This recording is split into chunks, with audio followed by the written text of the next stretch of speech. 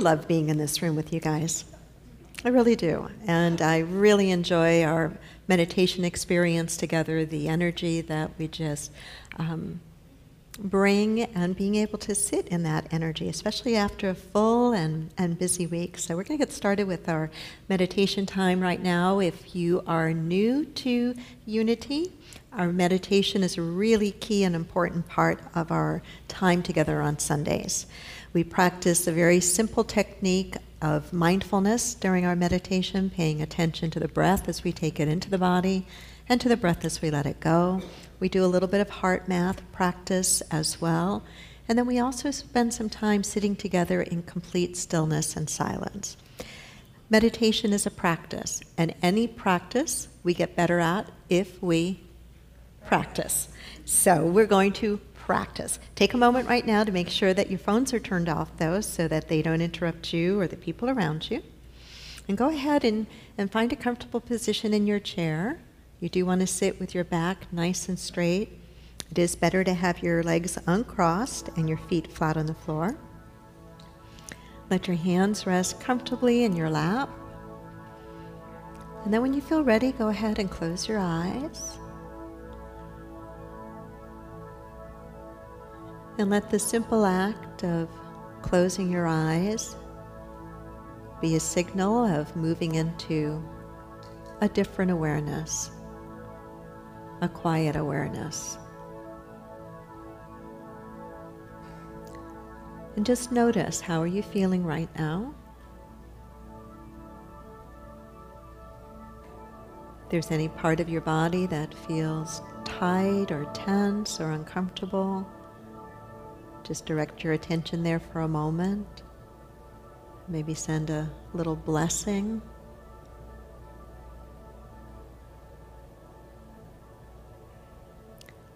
Now allow your attention to move directly to the breath.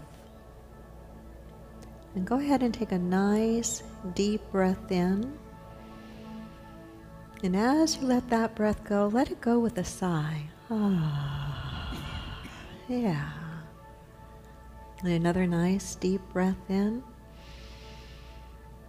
And as you let that breath go, let it go with a sigh. Ah. And once again, a nice deep breath in. And let that breath go with a sigh. Ah. And just feel any tightness or stress or worry begin to empty out. Continuing to be aware of each breath. Breathing in peace. Breathing out peace. Relaxing, quieting, opening. Throughout the beautiful chanting you'll hear, continue to practice being aware of the breath. Just a very gentle, steady, focused attention. Aware of the breath in, aware of the breath out. Letting the beauty of the sounds of the mantra, the chant, just wash over you like beautiful light, washing over your entire being.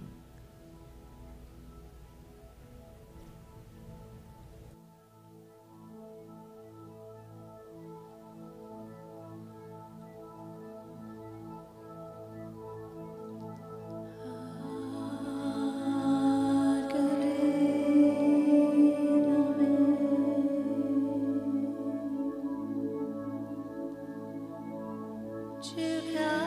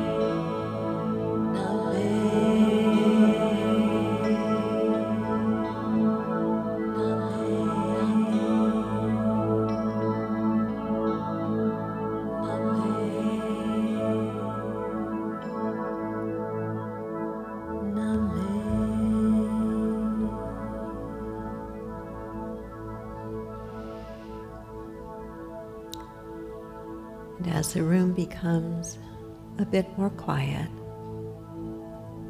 continue your practice of following each breath.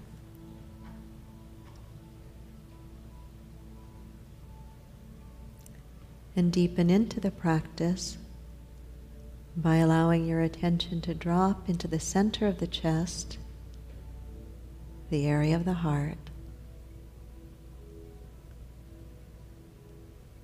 as you imagine each mindful breath now moving in and through the heart.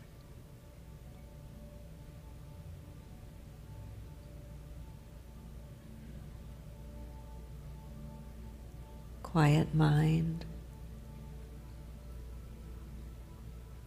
relaxed body,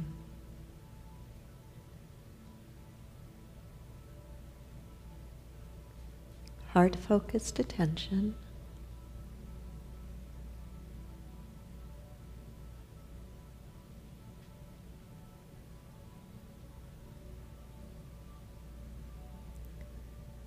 and as you continue to be aware of each breath, take a moment to begin to practice holding a positive feeling, perhaps a feeling of peace, or love, or joy, or appreciation.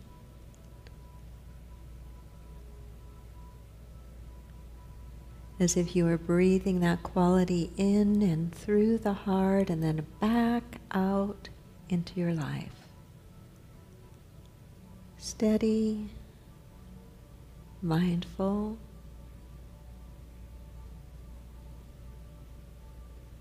heart-focused.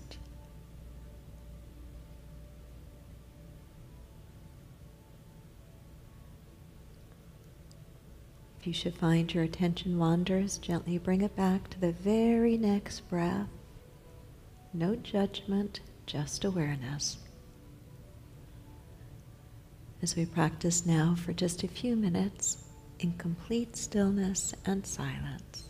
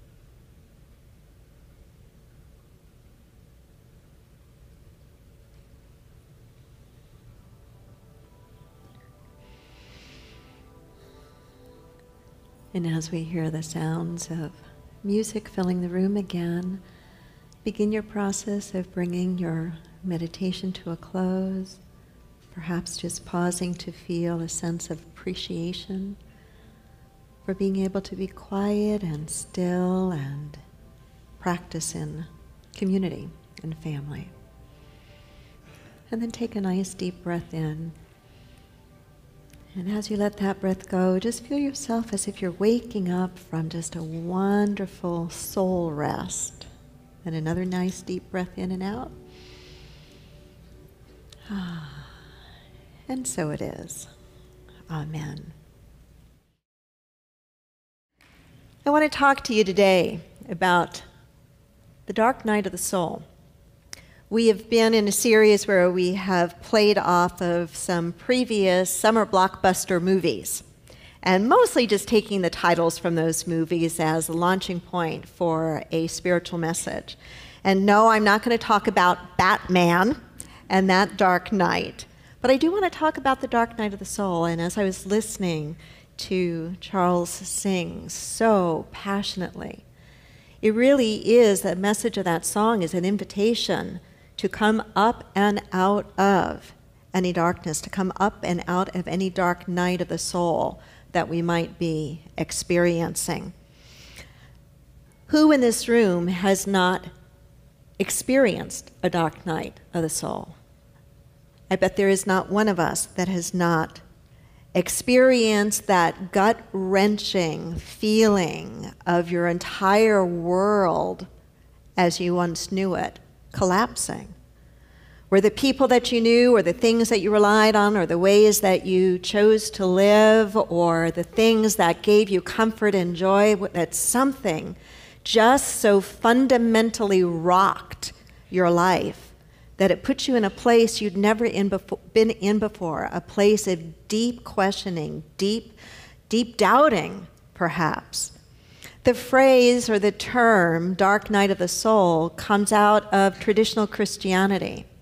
It comes out of this idea of a spiritual crisis, a crisis in which an individual begins to deeply question and anguish over their relationship with God, trying to understand that better or reconnect with that relationship with God. St. John of the Cross wrote a poem entitled The Dark Night of the Soul. And in The Dark Night of the Soul, he makes the statement, "In the dark night of the soul, bright flows the river of God."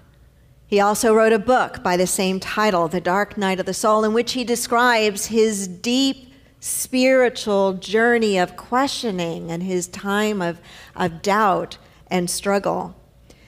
In 2007, letters that Mother Teresa had written were released, and in those letters, one got a sense of her deep questioning of her spiritual journey and her faith. Perhaps you call to mind our teacher and way shower, Jesus Christ, on the cross, saying, my God, why hast thou forsaken me?" We might say that that was a moment, perhaps, of Jesus experiencing a dark night of the soul. So certainly there is a whole spiritual experience of that. The dark night of the soul can also be an emotional dark night of the soul, where something in our life has happened that has just rocked our world. How many of you have had such an experience, at least at one point in your life? Look around the room. That's the vast majority of us. I remember, and I am grateful, that for me, mine was only one, but it was a doozy, as a dark night of the soul is. It was a period in which everything that I had counted on that felt so solid in my life was shaken to the core. A time in which I questioned myself as a mother, as a wife, as a daughter, as a sister, as a minister, as a human being. A time in which it felt as if everything in my life was shattering. And in fact, in many ways, it was. And what I know about those kinds of experiences is they are pivotal. That depending upon how we choose to be in those experiences will determine whether they are pivotal in such a way that we emerge out of them reborn, or whether we don't. In preparing for this lesson, I wanted to look at some of the teachers that I respect and see what they might have to say about this experience of the dark night of the soul. And I found much in an interview of Eckhart Tolle. And I want to read, it's rather long, but I want to read pieces of this interview to you. And I want to suggest that I frame this not only from the standpoint of the dark night of the soul that we might occasionally go through as an individual, but I want to suggest that I think we're going through a dark night of the soul as a human family right now. Yeah. that we're going through the dark night of the soul as a human family. And the same things that apply to help us individually move through a dark night of the soul are the same kinds of things that will help us as a human family move through the dark night of the soul. This is what Eckhart said in response to the dark night of the soul. It is a term used to describe what one could call a collapse of a perceived meaning in life, an eruption into your life of a deep sense of meaninglessness. The inner state in some cases is very close to what is conventionally called depression, but I dare say it goes even deeper than what we would call clinical depression.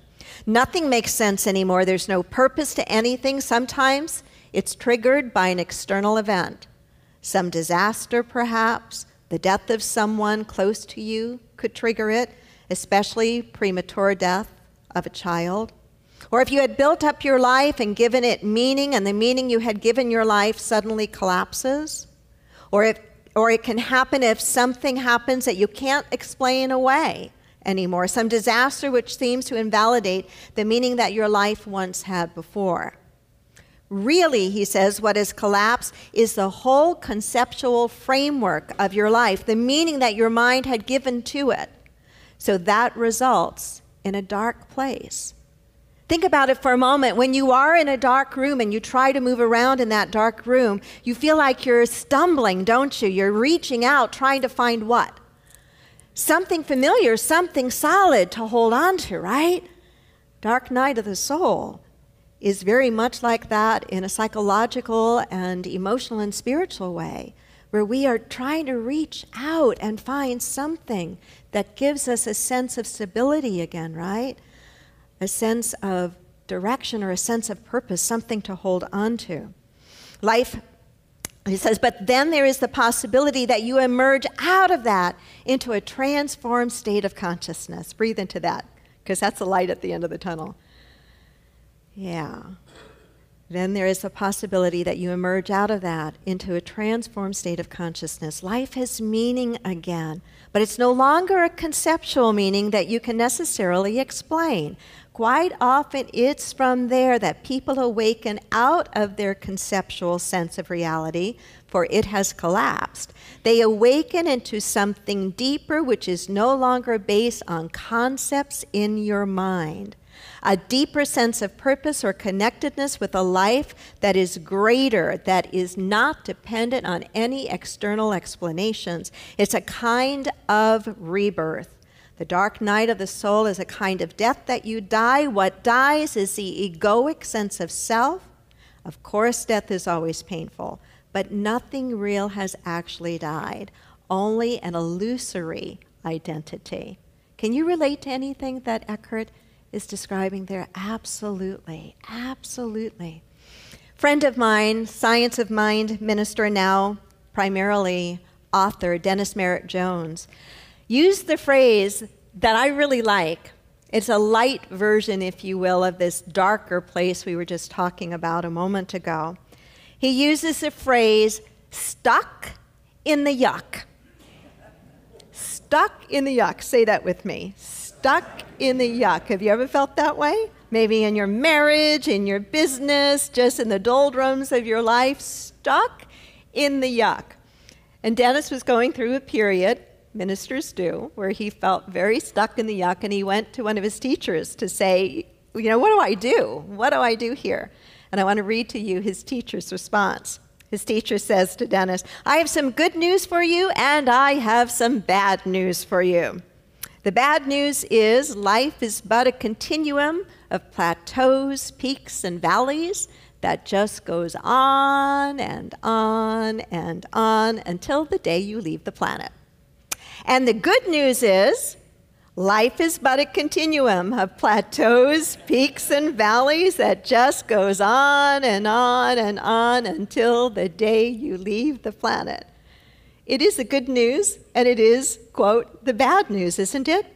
We will always have peak experiences, we will always have plateau experiences, and we will always have valley experiences.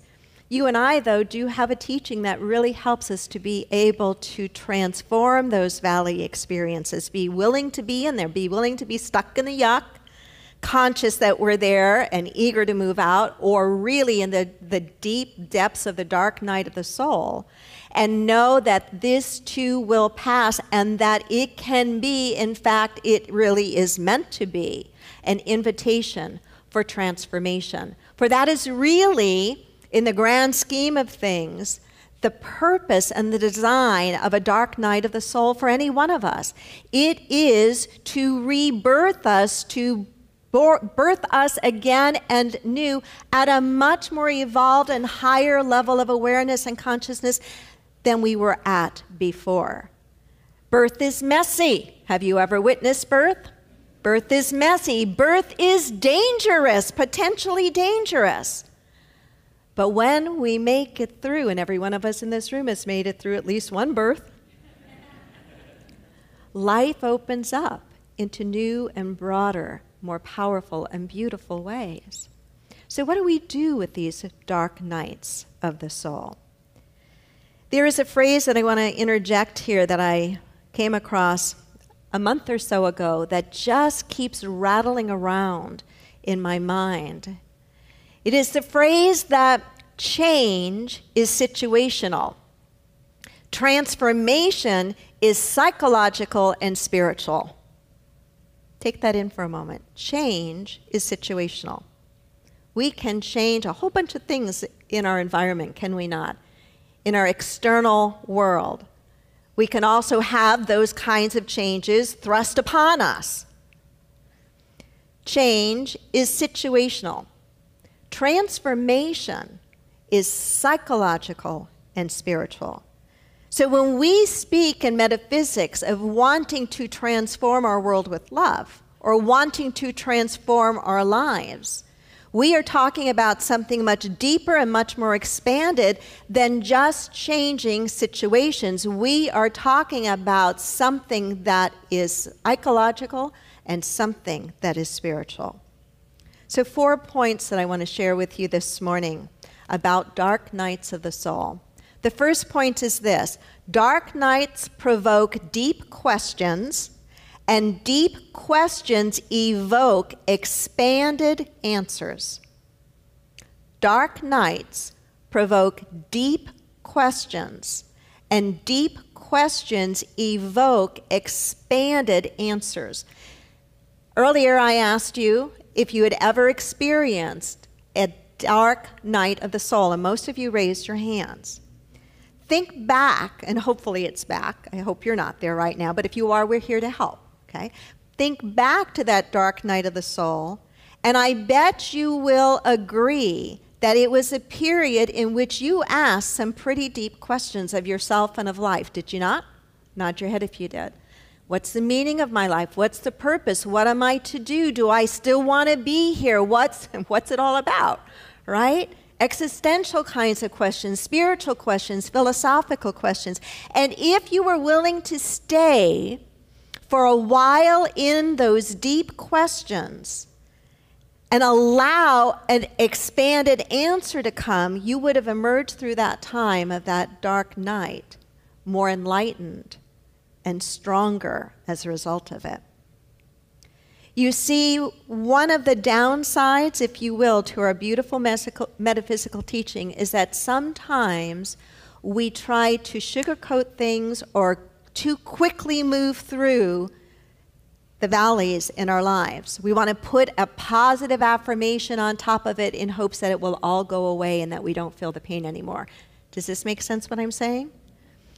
There are experiences in our lives, even as deeply practicing spiritual beings and metaphysicians, that require something more than simply an affirmation, but instead require going deeply into the yuck, deeply into the experience, so that we can be transformed by it. We can stop asking, what do I do to fix it? Instead, ask of ourselves, what is here for me to learn and to become as a result of being in this place? Those are deeper questions that evoke expanded answers. Next month, when I do the series on finding yourself in transition, which is based on a classmate's book by the same title, we're going to be talking about what transition really feels like. that transition and transformation is a process, and that just because we have left behind a certain way of living and being that no longer suits us, and we are clear on what it is we would like to experience and bring forth in our life, there is that limbo state or that transition state between what was that no longer is and what we want that is not yet here. You still with me? And having the comfort to be in this middle ground until our next steps are clear, until our guidance is clear, until there's some open door to move through. Second point, dark nights are both spiritual and psychological. They're both spiritual and psychological. Sometimes, in some older branches of psychology, when a person would come in and would exhibit the experiences and feelings of a dark night of the soul, it would often be labeled simply as clinical depression to be medicated away. That's not always what it is about. Just like sometimes people coming into a pastor, a minister describing what is the dark night of the soul might actually be in a state of a clinical depression and need some of that kind of help that a psychologist would give. And so understanding the complexity of this experience that we sometimes go through, the experience that will allow us to birth ourselves into the next higher level of who and what we are meant to be, has both a psychological and spiritual component to it. The third point of the dark night of the soul is that they absolutely provide us with opportunities for growth, but growth is not guaranteed. Why would I say that they provide opportunities for growth, but growth is not guaranteed? Huh? Because it's our choice. Because it's our choice. To grow, we've got to be willing to do some work. It is not just going through the experience that transforms us. It is growing through the experience that transforms us. It means that we stay in that place until we can say, what am I needing to learn from this? What am I needing to learn from this? Remember that Old Testament visual story of Jacob on the ladder wrestling with the angel saying, I will not let you go until you bless me. I will not let you go until you bless me. And I dare say it's almost as if the universe is saying, and I won't let you go until you learn. I will stay here with you. You will stay here in this thing until you eke out the life lesson, the soul lesson that is yours. Think about where we are as a human family right now in our world. We could say that the answer is simple, and on one level, yeah, it's to learn to love one another and live peacefully. That's pretty simple, right? How we do that in such a diverse world is not such a simple answer. And the kind of deep thinking and patience and I say praying and seeking guidance and support is essential, is absolutely essential. In order for us to transform as a human family, to create that peace on earth, that just and safe world for all of us, we're going to have to be thinking in completely different ways, acting in very different ways than we ever have before. And this cauldron of this dark night, as awful and as painful on one level as it can feel, we must not fall asleep to the opportunity to say, how do we wake up? And what are we being called to do and be differently? And the fourth and final point is that dark nights ask that we look for the light as the way through. Let me say it again. Dark nights ask us that we look for the light as the way through. Dark nights ask that we look for the light as the way through. No matter how dark it is, personally or globally, the light is what is real, and we must never forget that. Never forget that. I want to close with a bit of a story that one of my ministerial colleagues shared with me of a member in her community. This man had the tragic experience of his wife committing suicide. And his wife clearly had been in a very dark night of the soul place for a long time, and somehow felt that the pain of being there was too great, that the only way she could see out of that was to take her own life. He was left being in a dark night of the soul as well, as he dealt with his very deep and very real grief around his wife's suicide. But he dealt with it differently, and this is what he shared with my friend. The difference between my wife and me is that when she went into her deep depression, it was as if she went into a dark room and closed the door. And in that room, she could see absolutely no light. After her death, I went into that same dark room and closed the door, but I could see just a tiny ray of light coming from underneath it. And that was what allowed me to hang on and eventually get out. That tiny ray of light. You know, sometimes in our own lives, that tiny ray of light might be a friend that stays by your side as you're stumbling through that dark night trying to grab onto something that will give you a sense of stability. It might be something that you read. It might be a moment in prayer that suddenly, even though nothing has immediately shifted or changed, there is an awareness that you're not alone and that there is a light and a power and a presence available to you. And in those times that we are not, which is a vast majority of our time, that we are not going through our own dark night of the soul, what a blessing to know that we might be that light for another person. That we, by our prayers, that we, by an encouraging word, that we, by simply being there and being willing to listen, might be that ray of light that that person can hold on to. It is no surprise that in almost every spiritual tradition, light is one of the symbols that is used for God. And it's no surprise that Jesus talked about each and every one of us being what? The light of the world. And he clearly gave us a very specific instruction about what we were not to do with that light and what we were to do with that light. We were not to hide it.